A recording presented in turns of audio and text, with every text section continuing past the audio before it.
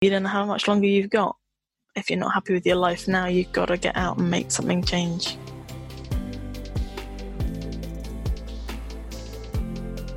Hey everybody, welcome back to Tales from the Journey. I'm Stephanie Zamora, and today we are here with Jessie Shedden, and I'm so excited to have her because she has quite a story, and it's an incredible journey of coming back from terrible relationships, bullying, assault, and surviving a cult. So Jessie, thank you so much for being here. Thank you for having me. It's lovely to be here, Stephanie. I'd love if you could just take a moment to share a bit about yourself and what it is that you do. Well, according to my bio, I am a British-Australian, chicken-loving, cult-escaping badass of a woman. And I think that's kind of accurate. Yes. I'm also a speaker and an inspirational author of Tomorrow's Not Promised, which is my recently released memoir.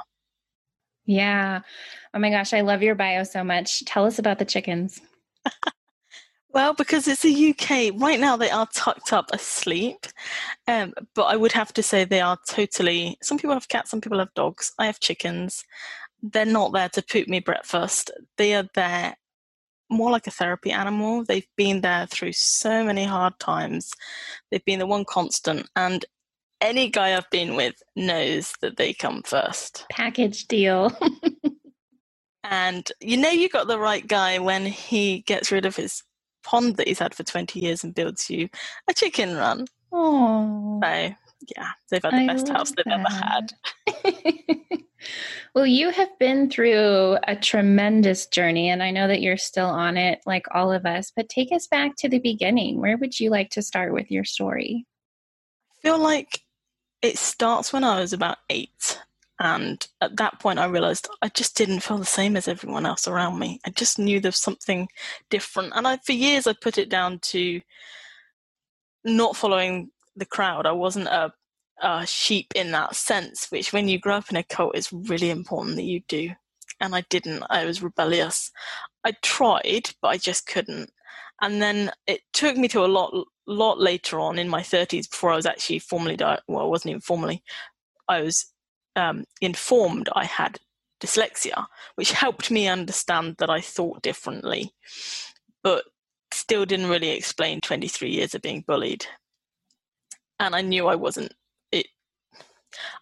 dumb, but I worked with my mother as a therapist in the dyslexia world, and I knew that it didn't affect IQ.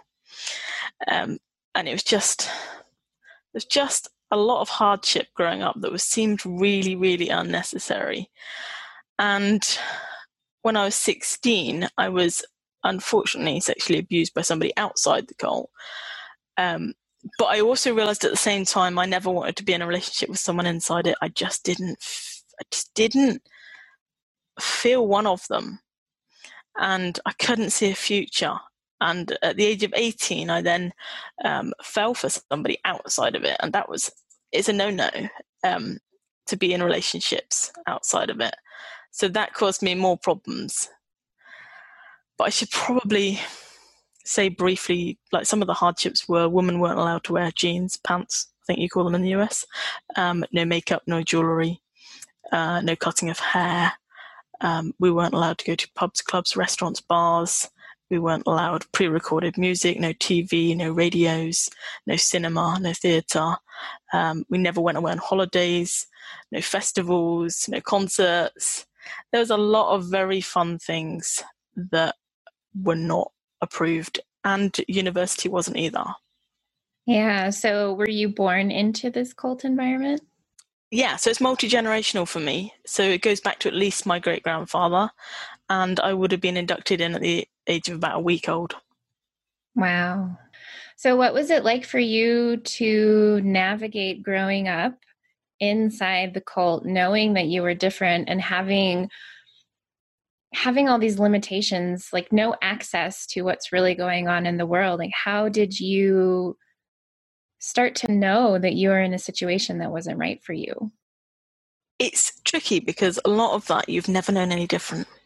So you've never known what it's like to grow up with TV. In fact, with dyslexia, one of the things is being very easily distracted. So if my partner now has the TV on in another room, I am really easily distracted because I've not used to growing up hearing that noise in the background. But it was things like, once you got married, you weren't able to work unless your partner had left you or had died. You were expected to have children, and you couldn't leave the family home unless you got married. And that was where I started to come very unstuck, because it just really didn't work for me. Some of the other limitations I kind of grown used to because you didn't know any different, but those I was like, I don't like any of the choices that are on offer in terms of guys.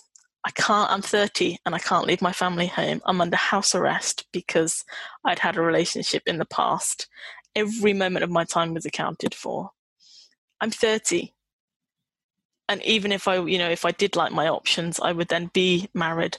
I would be in my own home. People wouldn't be watching me every second of the day. I had no breathing space at all. And there's only so long you can continue feeling that repressed. Yeah. Absolutely. Was the bullying, did that take place in the cult? Oh, very much so, because that was really the only people you were around. So you went to work or you went to school, you came home and had a meal really briefly and went straight back out to church that night and jumped into bed. And then 4 times at church on a Sunday, and you had it again on Saturday morning. So, about the only downtime you had was during Saturday, which was catch up. Wow. When did you realize that it was something that you wanted to leave? I don't think you ever really want to realize it, because you're going to have to leave everything behind. And I've had to leave my entire family behind. So you probably know it subconsciously, but you don't want to acknowledge it to yourself. And I knew that. I mean, I knew it was going to have to happen that way from about the age of 18, but I knew I wasn't strong enough. I had the option then. The guy I fell for on the outside of it would have taken me, but I was like, if we don't work out, I don't feel strong enough to continue on my own. I haven't got the street smarts. I haven't got the knowledge. I'm going to lose my job. I don't have much money behind me. I just can't do this. So I didn't do it then. By the time I left at the age of 30, I had finances. So I was in a much stronger position, but it had taken me doing some self-development exercises in 2016, December 2016, to realize that if I was lying on my deathbed, what would I have wanted to have done with my life? And I realized then I wasn't doing that. And then February the 14th, the following year, my mother was diagnosed with cancer, and she was only 66. It was a massive shock, and it just went, Jessie, you don't know how much longer you've got. If you're not happy with your life now, you've got to get out and make something change. Yeah. What was it that you realized that you wanted to do with your life? I wanted to reconnect with the person I'd met before and see if there was still any spark there, because I'd never let go of that emotionally. Obviously, I'd been forced to. I'd been made to write a letter under duress to tell him I didn't love him anymore, made to burn everything, destroy all his contact details, everything. And so I never really was able to heal from it. And I couldn't talk to anybody about it because it was a sin. So I had no grieving process, and I'd hung on to it through the really dark times, and I just wanted to reach out. And I reached out, and it was clear instantly. It was clear that we just connected like that. However, he was in a relationship now. So that was not a simple situation at all. So I had to really find my own strength in myself to realize if I was going to leave and it was the right thing to do, I had to leave, not just for him, and I had to be able to stand on my own if it never worked out between us, which I'm so glad I had to process that before I left, because it left me in a lot stronger position afterwards. Yeah. What did that process look like?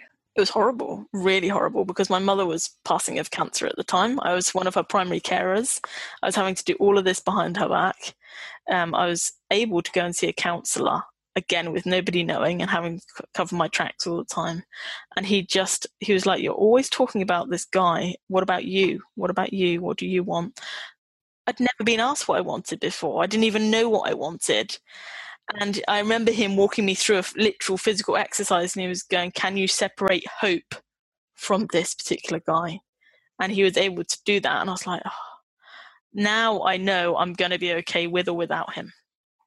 Yeah. Wow. What was it? I'm very curious around, all of your time was accounted for, and you were very restricted from the outside world. It sounds like, other than maybe going to work.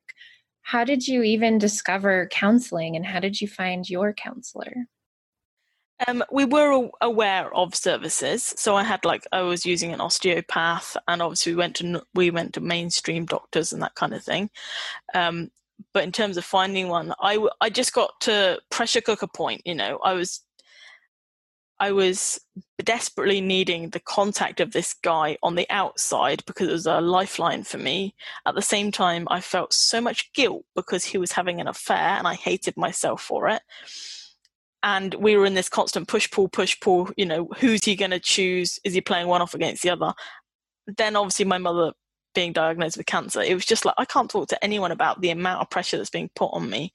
So I did a bit of research online and came across someone that was called something like the Breakup Doctor, and he turned out just to be a complete and utter scam and just fleeced me of thousands of pounds, and put me through quite a bit of hell as well during that time.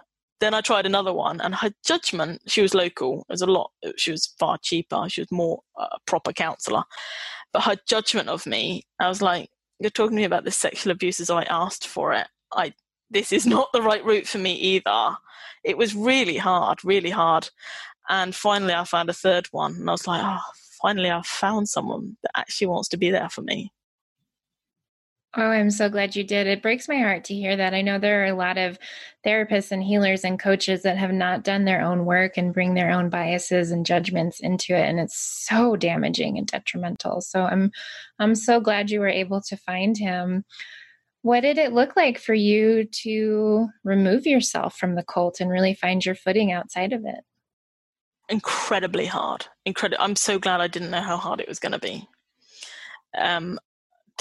I literally had to escape at the end. I had to do everything behind people's backs, and that was crippling in itself because you love these people. I had to rent a property. I had to move all my bits out bit by bit as I could. And then when I'd gotten out, I was just so lonely. I didn't know anybody. I've got no friends really at all. I mean, like, I had a dentist and an osteopath, and they're all service providers. They're not really friends. They're not obligated to give you their friendship or support. And it was the 11th of December, and everybody was in merrymaking mode. And I was just sitting inside going, I don't know anyone. I've got no TV. It's as quiet as a mouse in this place. I've got no job. I've got no social circle. And that was one of the hardest things, was just hearing the sound of those walls. There was just nothing. I wanted freedom, but it was a void, a massive void. Hadn't anticipated that at all. Yeah, I'm sure. Were you in the same area? Did you go somewhere else? Yeah, no, I was in the same area pretty much. I moved to another village, like a little bit away, but it was all area I was familiar with. But I was still looking over my shoulder a lot. So I would go food shopping when I knew that they would be at a church service. That makes sense. We talk a lot about on this podcast and journey mapping this idea of reorienting. So you are free, you have your freedom, and you're able to do whatever it is that you want. And you have to really learn to relate to yourself and the world in a new way. What was that like for you? I had to learn a lot of things that were brand new and really exciting. So, I drew up a spreadsheet of all these new experiences I wanted to have that I'd never had, even just wearing jeans and getting comfortable walking around, going out and thinking people aren't going to look at me like I'm weird because they notice I'm awkward in them or anything like that. Mostly people don't notice anything, actually. Right. Too busy thinking about what they look like. Right. But I was able to do things like take a little pleasure ride in a small plane, so I could do some aerial photography, which I'd never been allowed to do, and start to develop a relationship with myself, actually understand what it is I liked and what I wanted to do. So I tried out a whole bunch of stuff. I was laughing the other night. I went and, I don't know if you could have auditioned for being a bell ringer in a church. So I don't know if you have them so much in America, but over here we have obviously bells up in the church, and it's really heavy, and they were wanting a lot of people to take it on as a voluntary thing. And I just went and tried it it was just one of those things. It was like, do you know what? I'm like a kid at Christmas time. Let's try these things because there's so many options. And it was also things like self-love. I'd never been taught self-love. I'd never been taught how to relax and take downtime. I hadn't been, and not just taught, but not even allowed it. You know, and I'm sure most people aren't taught how to relax, but even knowing that you are permitted to do it and you're not just being lazy. And finding my own style and identity. Just so many little things that people would take just for granted growing up, never think about it. Yeah. What was it like to learn your preferences about things? Exciting, very exciting. It honestly has taken me till this year to really start to understand who I am, because it's very easy to just do what you think everybody else is doing rather than actually take stock and think, what suits me? You know, it's so easy to get carried along by society. So this year I actually threw out all my high heels, which I hated wearing. I used to have to wear them to church. I couldn't really wear them because I got rheumatoid arthritis and my joints really hurt. I was like, they're all going. Those are being replaced with cowboy boots now because I know that's what I love and that's my style now. And I'm going to embrace it. That's awesome. Oh, I love that so much. That makes my heart happy. What was it like for you? I know you shared with me a bit about having not excellent relationships. What was it like for you to start dating? Scary, actually. It was kind of fun and scary all at the same time, actually being allowed to. So there was a lot around, there was a lot that was taboo, a lot that was not acceptable. So no physical contact. We were given no sex education. Even reproductive pages were glued together in our workbooks at school.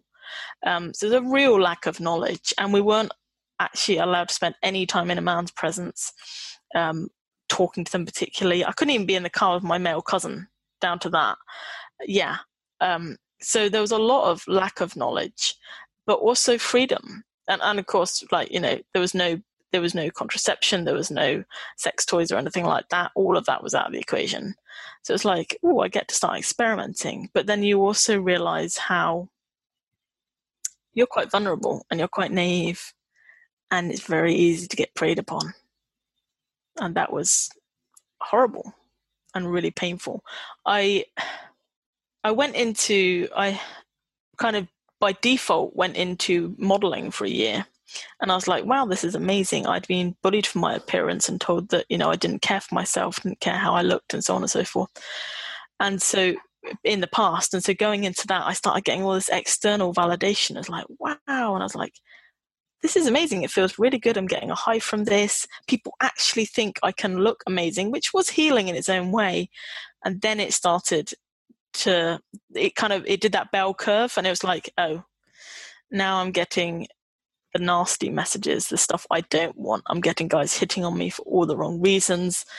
I'm ending up with, perverts in my inbox. It was horrible, really horrible, down to stalking, down to infatuations. And it was like, no, this is what I don't want.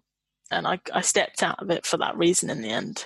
And also because there was an awful lot of amateur photographers taking advantage of amateur models. And when you realize you're only worth something to them the more you strip off, you're just being seen as a piece of meat, and that just actually does so much damage to your confidence.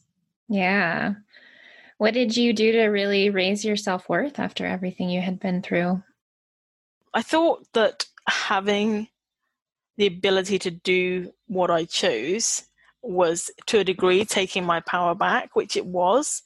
But then you still got a lot of naivety. And it wasn't until this year I really started to step into my power, when I finally ended up in a healthy relationship. And much as I resented him saying it at the beginning, he was able to help me see how I was still devaluing myself.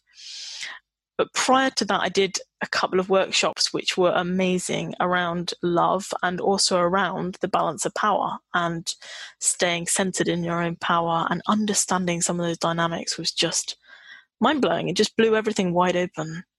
It was like, I can see this now. Absolutely.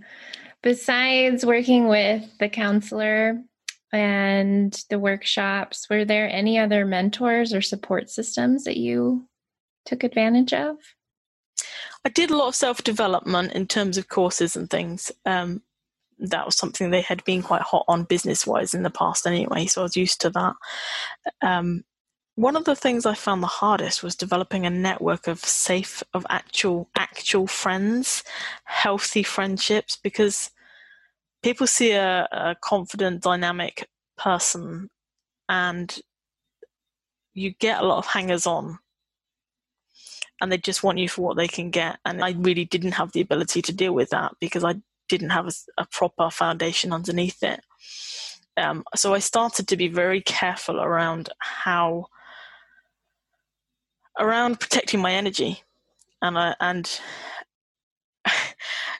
I've sort of done this very quick spurt of friendship making, and it feels like a sort of series of fireworks. So you sort of go through one set of friends, realize so many are unhealthy, and you drop them and you move on to the next level and on to the next level. And I just felt like I kept up leveling until I found, even now, I'm very careful about who I regard as a friend, because, I haven't got friends that I've known since school. So I'm having to do a lot of that filtering with new lenses as I hone my bullshit detector.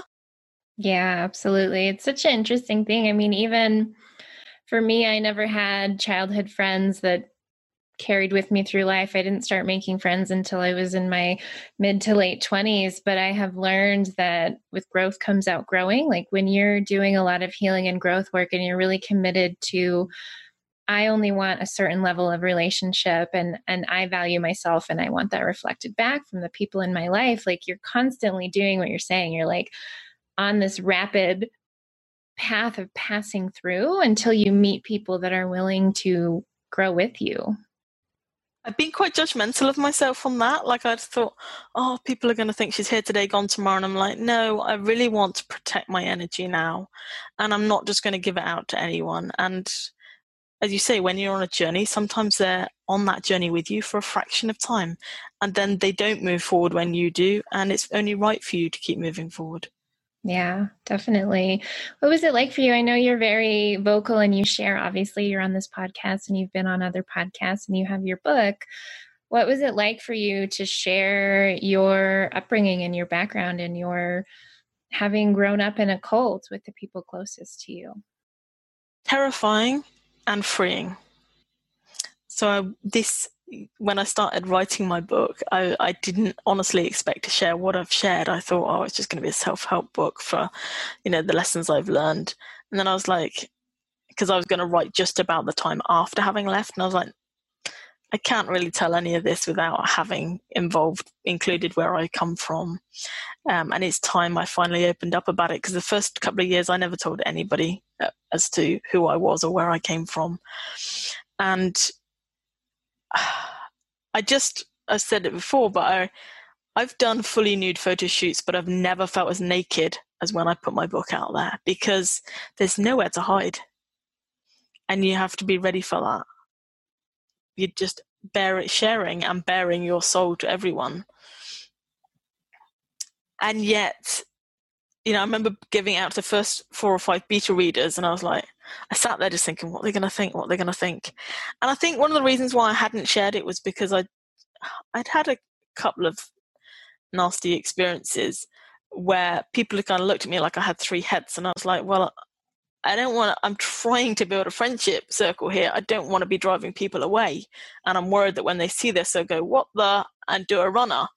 But it can be more opposite. I've just found so much support and admiration, and it's allowed me to take some credit for what I've actually done when I didn't realize it was such a big thing. I have to say, your description of writing a book is so accurate. I was in my early 20s. I think I did a boudoir shoot as part of a mastermind group. So I'm naked with photographers and other girls from the group, and that was incredibly uncomfortable. But writing a book and bearing your soul and sharing your story, and it's like, for me, it was like taking slivers of my soul and putting them on the page for like people to do with it what they will. But you're right. My experience as well has been incredibly freeing. And yes, there are people that judge us and have their opinions and whatever their reactions, but there's a lot more understanding I have found, and supporting other people with our stories, I think is why it's so important. Like letting someone else who has been through things you have been through know that they're not alone and they're not crazy and there's nothing wrong with them, that it takes time to find your footing in the aftermath is so incredibly important. I would say that releasing the memoir has been one of the biggest and best things I've ever done. And I've just seen some of the other women who have left, who I didn't even know before the book, have really come to life, and they've started to stand up for themselves, and they've started to speak their truth. And, you know, hearing them come back and say, I did X, Y, and Z because I read your book, makes it so worthwhile. And the number of people who've said to me, you've touched more lives than you could ever know. And, you know, it's not a bestseller status or anything yet. And I'm thinking, you know, it's already starting to have a ripple effect. And for people to know that somebody else can have a judgment of you, but that's their insecurities, their issues coming up, things that they've not dealt with yet, and you just leave it there. Yeah, absolutely. So when was it that you decided to write the book? It was just, I think it was like about a week after the first lockdown had happened this year. And it was just like, oh, you know, I could probably write a self-help book in 40 days. And then something wholly different needed to come out. Yeah, what was the writing experience like for you? That's incredible that you wrote it that quickly. I am impressed. Thank you. Yeah, it was, I'd say it's patchy. There were days when it just flowed and it was like, yes, this all just came tumbling out. And I wrote, you know, I had a word count per day and I wrote like 3 times the word count and stuff like that. But then there were days when I was just like, this is really hard going. And I'd start writing something and I'd go, I'm not ready to share that yet. That's a level too deep right now. I can't go into that. I have to take that out. And I only shared what I was ready to share. And there's still parts that are not healed, and it's not appropriate for them to come out yet. Yeah, I relate to that 100%. My next book will go into the parts that I was like, nope, not in this memoir, not in this first one. Yes, and that's what I'm waiting to do. Same. Yeah. Yeah. Wow. So I think it's pretty obvious in some ways how your experiences have shaped you. Like it led to you writing this book and sharing your story with the world and doing interviews and sharing your wisdom. But what are some less obvious ways that these experiences have shaped you into who you are now and who you're becoming? I've never been one for small talk, but I think it's really deepened the kind of conversations I have with people and the kind of conversations I want to have, and relationships. There's a lot more I want to do, so I'm right in the process of developing a program to specifically talk to women in my situation, not necessarily left a cult, but who are child-free, around my kind of age, where they've either been dumped or they've gone through a breakup and they are struggling to know what's gone wrong and why they can't achieve this kind of true love that they want, because you totally can if you know how to do it. And that was a major learning curve for me. Major, there were all sorts of things that I never heard about. And then also to show, because I think my whole journey has been very much about creating a life on my own terms and one that I loved. And it was like I was prepared to sacrifice a lot of things to get to that place. And I think from what I'm seeing of those around me, there's a lot of very unhappy people because they're not in a life they love, but they're really fearful of taking the steps toward one because they don't know how it's going to unfold. They don't know what's going to unfold. And you never do. But you have to have a feel of the direction in which you want to go. And I just want to provide a support for those that are ready to take those steps. You quite literally lost everything known and familiar. And what I find the people that listen to this podcast or in my audience or that I work with, and even just people I meet out in the world, people are so terrified to do the growth and healing work and to go after what they really want because they have this fear of what they're going to realize they need to leave behind. Like you mentioned, sacrifice, and sacrifice is such a huge aspect of the work. Like you have to be willing to let go of things that no longer serve you. And so having been through a journey and an experience where you quite literally sacrificed everything known and familiar and all the people that you knew and loved, what is something that you would say to those people that have that fear? It's a very common quote, but you cannot reach new lands unless you leave the shore. But I would not concentrate on knowing what's ahead. It's just concentrating on that gut feeling of what's right for you right now and making what's usually deemed in a negative sense, a selfish decision, but something that's right for you. Because no one else is going to take that step for you. You have to take it for yourself. And looking back, I had no guarantee how things were going to end up on the outside at all. I had no concept of it. But I knew that staying was not an option. I was literally looking at suicide or this leap. That was how clear it had got in the end. But you don't have to wait till you're pushed to that point. You don't. And sometimes some people, it's like you have to hit that bottom. But something that was said to me when I was really at my rock bottom was that you also always have the choice to raise rock bottom. Like instead of having to fall as far down as you could, like what if you just raised bottom to where you're at now and you decided that this is enough and that you're willing to do whatever it takes and to be brave, because bravery is just taking action despite the fear and going after what you want. So I love that. That's a really valuable lesson. I think another one that I really learned in the year after, which has helped me a lot, because there was so much new, I was constantly stepping out of my comfort zone over and over and over again. Just about everything was out of my comfort zone. And when you have rapid exposure to stepping out of your comfort zone, you start to get a bit more numbed to it, but you also start to remember what all those really quick highs felt like afterwards. That rush of adrenaline you get after you stepped out and it feels so cool because you got the result on the other side, is you start to go, I know what that's going to feel like now. That's going to feel amazing on the other side. And you push through it a bit easier. Yeah, definitely. That is so true. What is one thing that if you could go back and share something with younger you that was in the midst of living in this cult and being raised in that way and not having any kind of personal freedom or ability to be who you are, what's one thing that you would say to her? Reach out to people who've left before you. They're not who you think they are. So I was always told that they would be very bitter and nasty. And they weren't. They absolutely weren't. Yes, there's a lot of pain there. There's a lot of PTSD, but they're not all raw. And I'm sure this applies in lots of other situations. If you can reach out to those who have walked that path before you, they're usually ready to offer a helping hand up. And you can learn so much from that rather than doing it all on your own. So true. It's true in so many situations. We try to do it ourselves and think we're alone in it, but there are a lot of people, a surprising number of people, even like your situation, leaving a cult, that have been through a similar experience. Just to wrap things up, so we're going to share all of your amazing information in the show notes, but please tell people how they can learn from you, where they can hang out with you, and where they can get a copy of your book. So you can certainly get the first chapter, which is available for free on my website, which is jessieshedden.com. You can also find me usually very much on Facebook under Jessie Shedden, and also on Instagram under Jessie Shedden.